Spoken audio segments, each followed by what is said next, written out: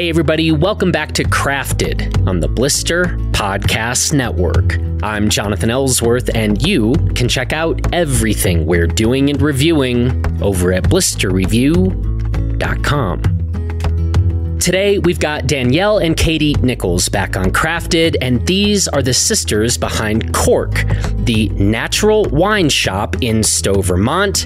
But CORK is also one of the very best restaurants in Stowe, Vermont, and they also now have a monthly wine club where you can have Katie hand select some of her favorite natural wines and have them sent right to you. So in this conversation, Danielle, Katie, and I are talking a bit more about natural wine in general. They offer some pro tips about holiday gift giving and buying, and there's some things I should have thought of in here that they mention. We talk about a couple of the wines that are going to be in the CORK January Wine Club, including 2 wines from one of my very favorite wineries. And as always, we find ourselves turning down a couple of tangential rabbit holes because it's fun. So if you would like to learn more about CORK or check out their wine club, you can go to corkvt.com. And I have a hunch that this could be a really good way for some of you to get into this natural wine world and see what you think of it. So again, just head over to corkvt.com. This episode of Crafted is presented by our Blister Craft Collective, which is a growing collection of exceptional companies across a number of craft categories. They are some of our very favorite brands out there, and they support the independent work we do here at Blister. We are huge fans of these companies. We would love for you to take a look, give them a try, and I have a strong suspicion that a number of these companies are going to become some of your favorites too. So you can check out the link in the show notes to this episode for the Blister Craft Collective.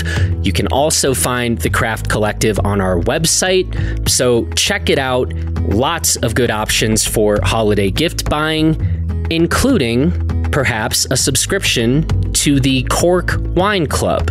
So check that out, and now enjoy my conversation with Danielle and Katie Nichols. Here we go. Well, Katie and Danielle, I am very happy to have you back on Crafted. Let's start with just an update on how things are going at CORK. Things are going great. We are getting ready for the holiday season, but still waiting for the snow to hit the ground. But yeah, we're just kind of prepping for that holiday rush. We've got maybe another week. Is that right? I would have thought we're recording this on December 12th. I would have thought maybe as wine distributors, you would have already been in the holiday rush, but you're still expecting the sort of tidal wave to come, huh? Yeah, we're more waiting for the tourism to hit. Gotcha.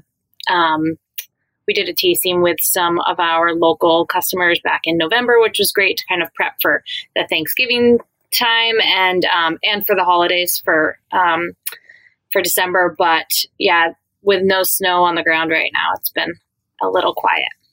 So things are a little shaky out there in Vermont currently on the snow front. Danielle? Yeah. You haven't even skied yet this season. It's very depressing for me. Are you going to come see us in Crested Not Butte? This year. Can't do it. I know. That's a terrible decision. I know. I'm very disappointed. I think we'll make it back next winter, but can't pull it off this year. Well, what a depressing start to this entire conversation. We really need to take it up. Yeah, we better start talking about wine. Okay, well, the last time we had you on, you were kind of like actually really truly introducing us to this whole world of natural wine that certainly was quite new to me, and I think still quite new to a lot of people. So while everyone should go back and listen to that conversation, because you both dropped a whole lot of good knowledge in that one, give us a shorter version of what is natural wine? Is that the same as organic wine? Why do we care at all? The floor is yours. So, natural wine is basically focusing, for what we do in our program, we're focusing on wines that are organic or biodynamically farmed with minimal intervention. Predominantly smaller family-owned wineries, but organic is strictly an agricultural process. So when I say minimal intervention, we're really focusing on wines that have little to no additives in them. And that's in the winemaking process. So once they get those organic grapes into the winemaking facility, they can actually still add a ton of chemicals to those wines. So while you may be drinking organic wine, that doesn't necessarily mean it's not free of all sorts of other additives in the wine. And remind us, like, why we should care about these additives, or why winemakers are putting all of these additives in the first place. That's great. Two great questions. I'm full of them. I'm full of them, Danielle. I know. Why we care. I mean, I think personally why we went in this direction with CORK and our wine program is we were drinking the wines and we just feel better when we're drinking these wines. They're not really weighing you down. They're not giving you headaches. The alcohol is lower. The sugar levels are lower. So all in all, it's just a cleaner feeling when we drink the wines. I feel like they taste less manipulated. You're really getting a much more clean representation of the grape and how it was grown and turned into wine. So I think for us, that really that's really why we committed to the natural wine thing. You know, it wasn't necessarily a trend or something different to just do. It was more that we were drinking these wines and we liked the way they tasted and we liked the way we felt when we drank them. Katie?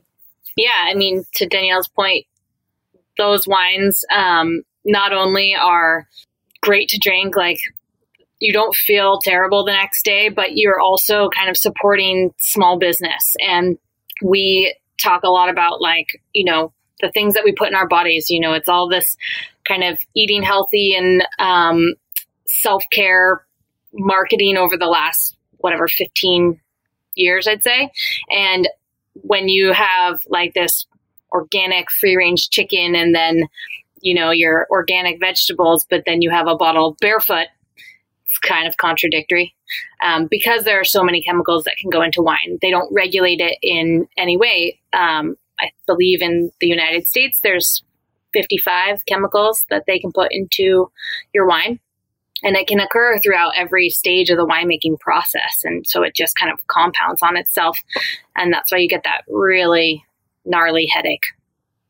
I also think those wines, the wines that are very processed and full of those chemicals, you're getting this very sort of generic created product. They are making the same wines in a mass production using chemicals to manipulate the wine into exactly the same thing every time, where, you know, every vintage of every wine we get is different. And that's so fun. It's such a unique thing to try the new vintage of one of your favorite wines and see how different it is and how affected it is by the environment, which I think is really fun. Yeah, I'd say those commercial wines go back to what we talked in our last series on was Twinkie wines. But these wines, especially with climate change these days, every vintage is so different. And we'll talk more about that with the Collet Capretto wines, which we'll chat about in a little bit, and how this last vintage was affected. Yeah.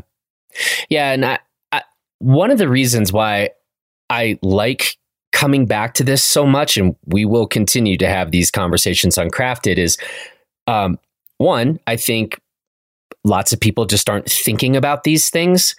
And two, I like the idea of sort of putting what I would call kind of an appropriate pressure on the wine industry to start moving away from the kind of norm that you all just described very well, right? Where it's not just about trying to produce and replicate the exact same flavor and taste a billion times over. And so if we can get the wine industry to move away from that and educate consumers to not be demanding that exact same consistency, then it seems like we actually start changing a big industry, the broader wine industry, for the better. Yeah, I would totally agree.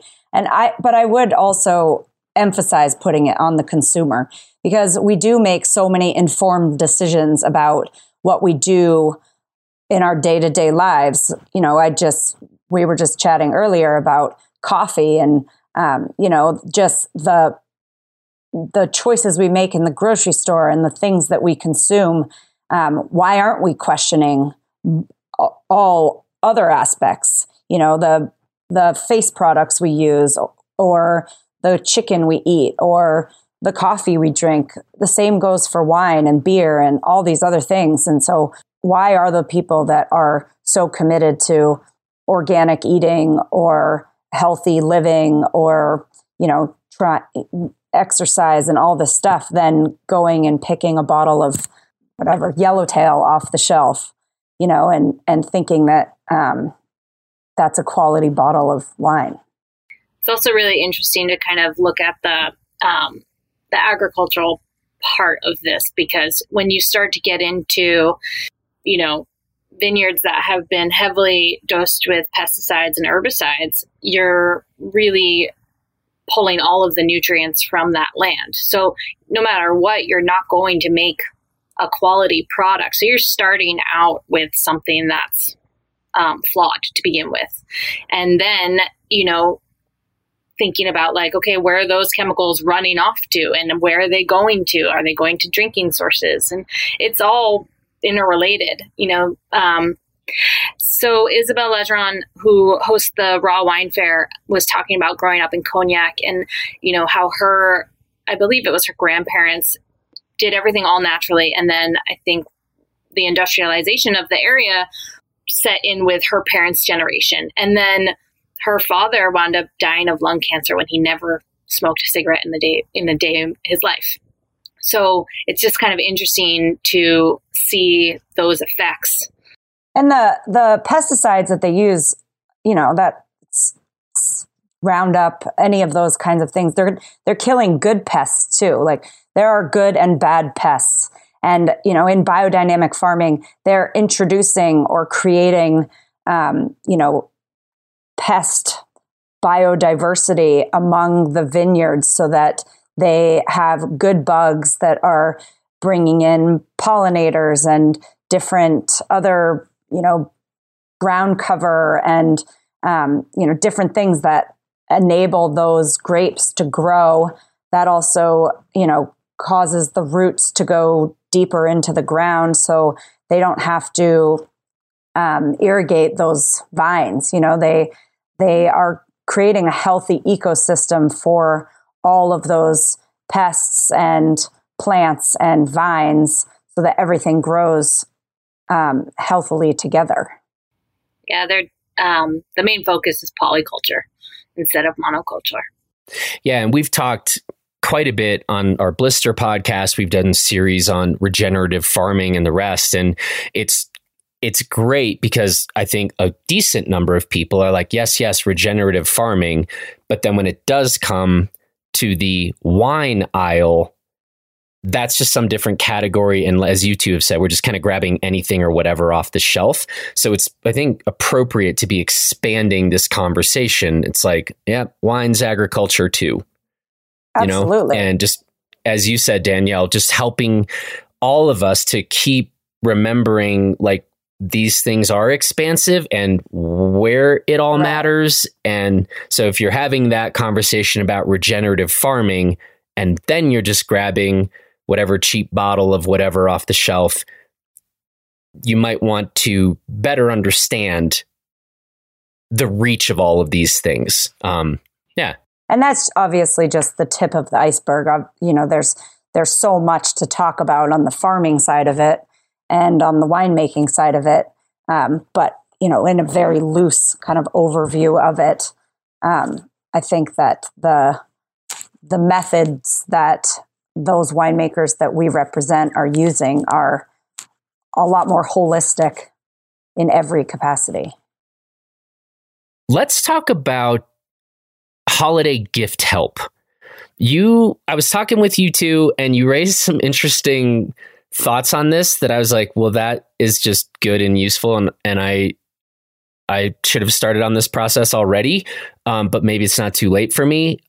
So as wine distributors, and you're also restaurant owners, we've talked about this too.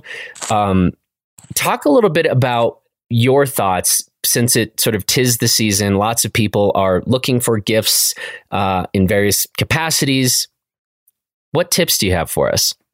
So I get a lot of people that come in and they're trying to buy a gift, but they don't know what their recipient likes to drink. So basically, kind of going back to what Danielle's point about, wine that tastes the same all of the time. People have these preconceived notions about Sauvignon Blanc and Chardonnay and Pinot Noir.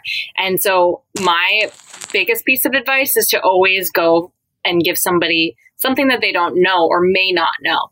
That's why we carry so many obscure varieties, is kind of riffing off of what somebody may like and giving them a totally different style that they have no judgment on yet.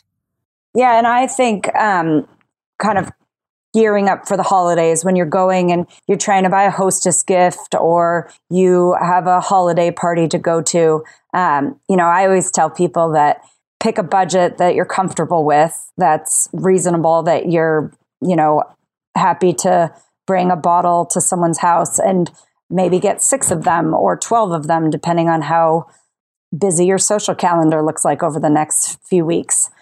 Because that way you don't have to stop every time you're going to a place. When we sell 12 bottles of wine, we give a 10% discount.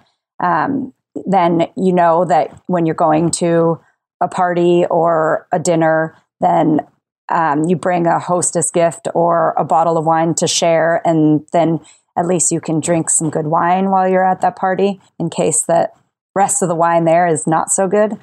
Really, trying to think ahead, and instead of buying a bottle at a time or a different bottle every time, just buying, sticking with something consistent that you like, that fits into that price point. You can get 6 bottles or a case, or maybe 6 of one thing and 6 of another, just to switch it up a bit. And then, again, I always try to encourage people that are just sort of newly diving into this to find a small wine shop that carries natural wine, and then to stick with some of those bigger name importers that are more popular and widely known across the country. Selectio Natural, Kermit Lynch, Louis Dresner, those are always labeled on the back of the bottle. So even if you don't have somebody helping you, if you kind of seek those names out, you definitely are sure to be getting some good wine. Okay, hang on just a second, because this is actually not something I've really ever done. You are saying that, again, if people are like, okay, this fucking natural wine thing, I don't know what this is. Maybe I hate all this stuff. Who knows? I need to try it. You're saying that you trust certain importers. If people are new to this and, nobody wants to buy something and then they can't stand it. Certain importers, you're saying if you're finding bottles from them on a shelf somewhere, they have sort of already done some selection work. Yes, 100%. And there's a bigger degree of confidence maybe somebody might have who's new to the game and hasn't figured out what particular wineries they already really like and feel passionate about. Can you say those importers again, just as a starting point? Yeah, so definitely, because if you are finding those importers are purely bringing natural wines from various parts of the world into the United States. So Louis Dresner is one. Kermit Lynch is another one. Selectio Natural, they're all Italian. Zev Rovine. These are all importers in the United States that their labels will be somewhere on the back of a bottle. And, that way you can kind of go into a wine shop and seek out the importer and a price point, and maybe a varietal or region or country or whatever, and kind of trust that those bottles that you're going to be getting are going to fall in line with what you're trying to accomplish. So I think to Danielle's point too, price point is a big factor. A lot of people come in and they talk about, or they're concerned that natural wine is going to be expensive. And I don't sell people on wine until I know what their budget is. It's just how I operate. And, our wines start on the shelf at $13 a bottle. And they are some of the most clean and pure wines on that. From Kermit Lynch. From Kermit, from Wine Traditions, from all sorts of importers. There's some great stuff in that range. And so I think that is a barrier that people don't realize they can kind of leap over, because it really is just in line with your regular price point that you would see in the grocery store, if not cheaper in some ways. Yeah, I mean, a bottle of Meiomi Pinot Noir, the cab drinkers Pinot, is like, I think it's $25 at the grocery store here. And I sell Folk Machine Pinot Noir from Kenny over at Hobo Wine Company, and that is $23 a bottle. And it's remained at that price for, I want to say, at least 5 years.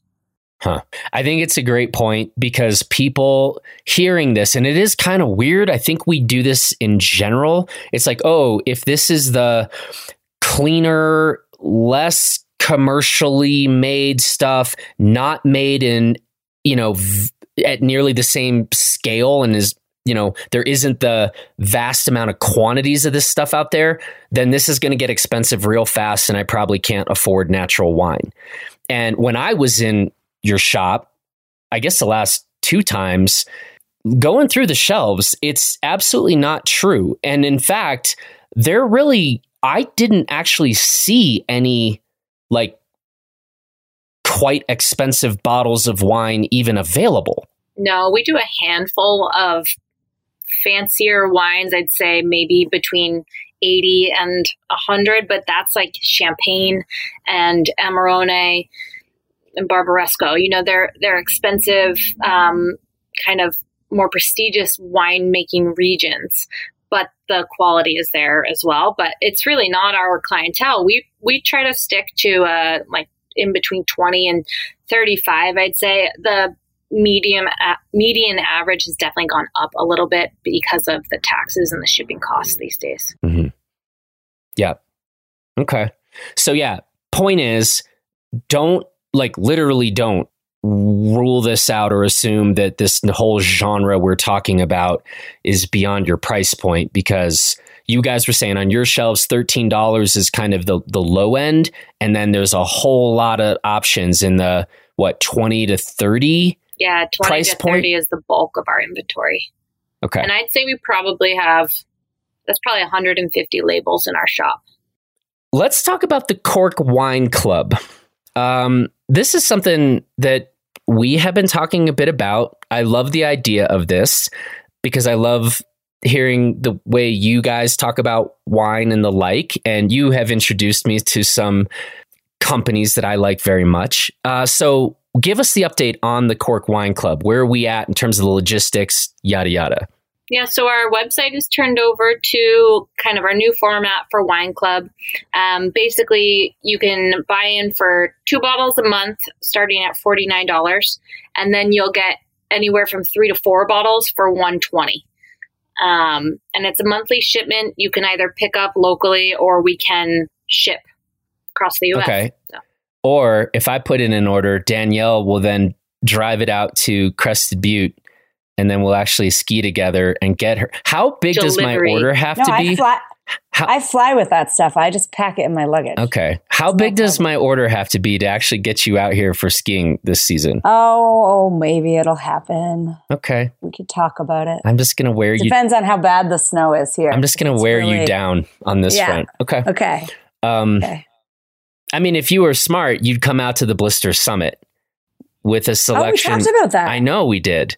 And then you started rudely at the top of this conversation about how you weren't coming to Crested Butte this year. I forgot about the Blister Summit. Okay. That's a work trip. When is that? Leverage. Different. It's February 12th through the 16th. Everybody's going to be here. Fun. You should go. That would be awesome. Okay. We're back in the game. We're back in the game. Okay. We can talk about it. Yeah. You got to. But I'm going to talk to you about which wines you're going to get beforehand. Okay, I like this. This was a very good development in this conversation. Yeah. We'll circle back on that one later. But okay, so again, the CORK Wine Club, you're running two sort of tiers. There's a $49. Yeah, so $49 is roughly like two $25 bottles on the shelf. And then the 120 gives us the room to kind of include a little bit more of that fine and rare selection, or the, higher end stuff that we get access to that not everybody would just buy off the shelf.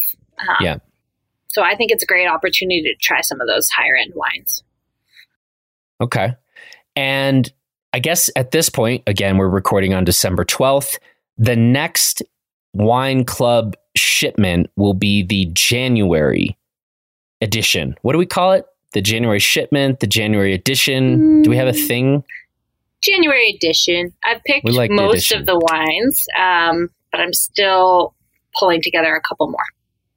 Okay, what do you have so far? So far, we're going to focus on the Colle Capretta wines, which you know and love. Yeah. These wines come from Umbria in Italy, from the southern part of Umbria. And it's from the Mattioli family. They've actually been in the area just outside of Spoleto since the 1100s. And they have about 8 hectares total. They have 2 hectares of olive groves, 2 of farro and other grains, and then 4 of indigenous old vines. It's a pretty beautiful estate. Danielle and I got to visit there in 2018, and they have about 3 generations living all inside this compound. So Vittorio was doing all the winemaking, and now his daughter Annalisa, who's probably in her mid-30s, is taking over the winemaking. So we are going to show the Colle Capretta Lautizio, which is 100% Ciliegiolo, translates roughly to little cherries, which you tasted the last time you were here. And then the Rosso di Tavola, which is their entry-level Sangiovese, 100% Sangiovese. And we got 2 cases of each wine, and that was all we got in the state. So I have them all. I have it all. But, the reason being, they actually had a pretty rough couple of harvests due to high drought and high heat. So there really was very little wine made for the last couple of vintages. It was an incredible visit. We showed up as a big group, and there was a huge long table set on the stone patio between 2 of the buildings. There was a gentleman there hand slicing prosciutto. We went in to wine tasting, and there's bags of torn bread and fresh ricotta made, sheep milk ricotta made that morning in the little village. And they have a huge vat of olive oil from their property that you can just open the spigot and pour onto a plate and dip the bread into it. And then wherever we went in Italy, of course, for every single visit, which was several per day, you are served an incredible spread of food. They make handmade pasta, and there's vegetables and cheeses, and of course, tons of wine flowing. It's just such a cool experience. So we had Annalisa's mom made strozzapreti. Is that what it's called? Yeah, Strozza. It means the strangled priest, right? Yeah. Strangled priest? Yeah, I can't remember why, but I do remember that part. It was incredible. So, wait, I'm sorry. What about a strangled priest? I'm gonna have to look it up. You strangled a priest. You strangle a priest, then eat the pasta. Yeah, it's a type of pasta. It's such a cool experience, though. They have these hilarious. Were they geese? Was that a goose? Oh yeah, Gregario. Gregario. We have videos of him. Strozza Preti, priest troker or priest strangler, are an elongated form of cavatelli or hand-rolled pasta, typical of Emilia-Romagna, Tuscany, Umbria. Yeah. Huh. It's really pretty good. tasty. Okay. I'm in. It was a great experience. I think that's the just side note on all of this is, for us, these connections are such a huge part of why we're so into these wines. You're in this incredible place, experiencing these amazing people, and their livelihood is this their way of life. Is the wines they make and the food that they eat and the family process that is all part of it. It's just this unbelievable connection, and we maintain those connections. We keep in touch with these winemakers and families. And Annalisa had a baby right when you did, Katie. Right? I think she had one a year or two before me, but yeah, I remember when they told us she was pregnant. So it's just such a cool connection, and to put those wines in people's glasses or to send them home with them and to be able to tell that story. It doesn't even matter what kind of grape it is. It's just you tell this story and people are like, well, I'll take that. That sounds so fun. Yeah. And that's one of the really fun things about this crafted podcast. And I mean, again, sort of products and their makers is too often it does seem like we see the product on the shelves or we order something online and we really know almost nothing about who made it or how it was made and the rest, and being able to kind of connect these dots all the way through.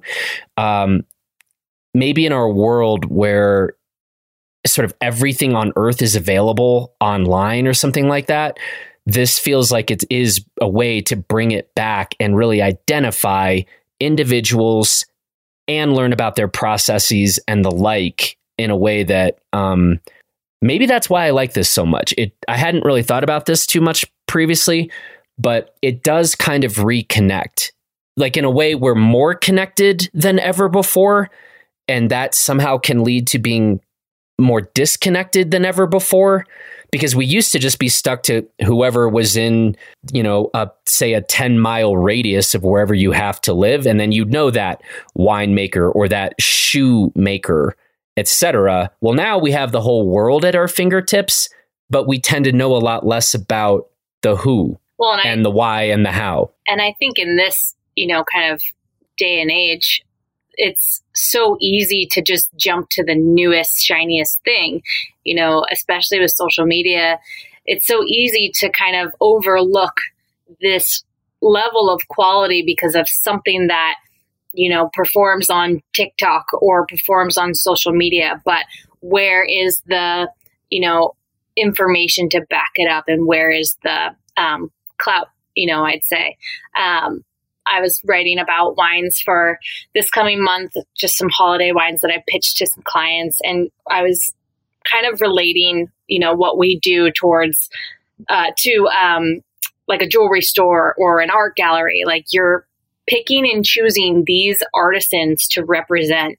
And it's completely subjective, right? Like my palette's completely different from my clients. And, we only have so many labels that we can put on the shelf, but I stand behind all of these wines that I put on the shelf. And it really is like me kind of putting us and our reputation on the line, because we have to be able to stand behind those wines and know that like what I'm putting in my client's hand is what they want.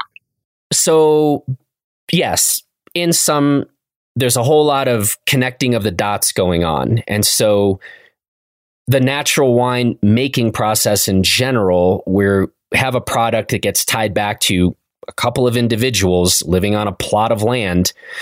And then what you all are doing at CORK is then further curating these things for those of us who don't live in this world. And hence the tasting process, and your reputation is on the line to go line up some of these small manufacturers to those of us who live fairly far away. Yeah, and just one step further to that, I would say, is because we make those connections, we really trust in the products that we put on the shelves. So, finding the wines that our customers are looking for, it makes our job easier because we are so connected to so many of these wines, but then to pick the particular wines that are specific to the customer's needs, that also plays into that part. But those connections and that experience that we've had with so many of these winemakers really, really solidifies that. So you've told us about a couple of the bottles of wine that will be in the January Wine Club. Few more to be named. Yeah. Get to work, Katie. Get back to work. Got to let you get off this podcast. And then tell us a little bit more about what's happening at CORK right now in terms of gift guides or gift subscriptions. If people want to give the gift of the CORK Wine Club, that's an option. Let us know where we're living and what's available. Yeah. So we just added the gift subscription. You can do a 3, 6, or 12-month subscription. And that's rolling. So you could sign up at any point. And then through our website, there's a whole holiday gift guide that includes, our gift cards and our CORK merchandise. We have branded corksicles. Branded corksicles? Yes. They have our Vermont symbol on them with a little wine glass. And they are great for holiday gifts and just hanging out by the fire. Keep things hot, keep things cold. Corksicles. I need to get me. We have a lot of olive oil too from a lot of those amazing Italian producers, which is really fun. Get your wine, get your olive oil, get your corksicles. Yeah, it's a one-stop shop. So folks, check it out. The CORK Wine Club. I think it is a great way to dive into this world of natural wines and see what you think. And we have come to trust these two to put some good things in our glass. And by the way, thank you. You guys know I just got back from Italy. And so some of the recommendations you all were able to give, and we'll save it for another conversation. But I definitely met one of my new favorite people in the world, Arnaldo. That's all we'll say for now, maybe. But that was fantastic. And so I appreciate you connecting some of the dots for me and bringing me up to speed on this whole natural wine world that you all are involved in. So thank you so much. Absolutely. Thank you. Thanks for having us. And I haven't forgotten, Danielle. We'll leave it off for now, but then we're going to get back to badgering you about Crested Butte in February. So you're not off the hook just yet. I like it. Well, there's no snow here, so I'm chomping at the bit to make some turns. Well, folks, the next time you find yourself in Stowe, Vermont, you should definitely stop in at CORK. We didn't even talk about the restaurant part at all, but it's definitely one of the best restaurants in Stowe. I think that's just a fact. Might be the best restaurant in Stowe. That's maybe up to different palates and people's opinions, but definitely stop in, and I look forward to the next time I'm there. Can't wait to have you back. Yeah, it'll be fun. All right, folks. Talk to you soon. Well, that's it for this edition of Crafted. I want to say thank you to Danielle and Katie for another fun conversation. Thanks to the strikingly handsome Justin Bob for producing this episode. And from all of us here at Blister, please take good care of yourself and everybody else. And we will talk to you again real soon.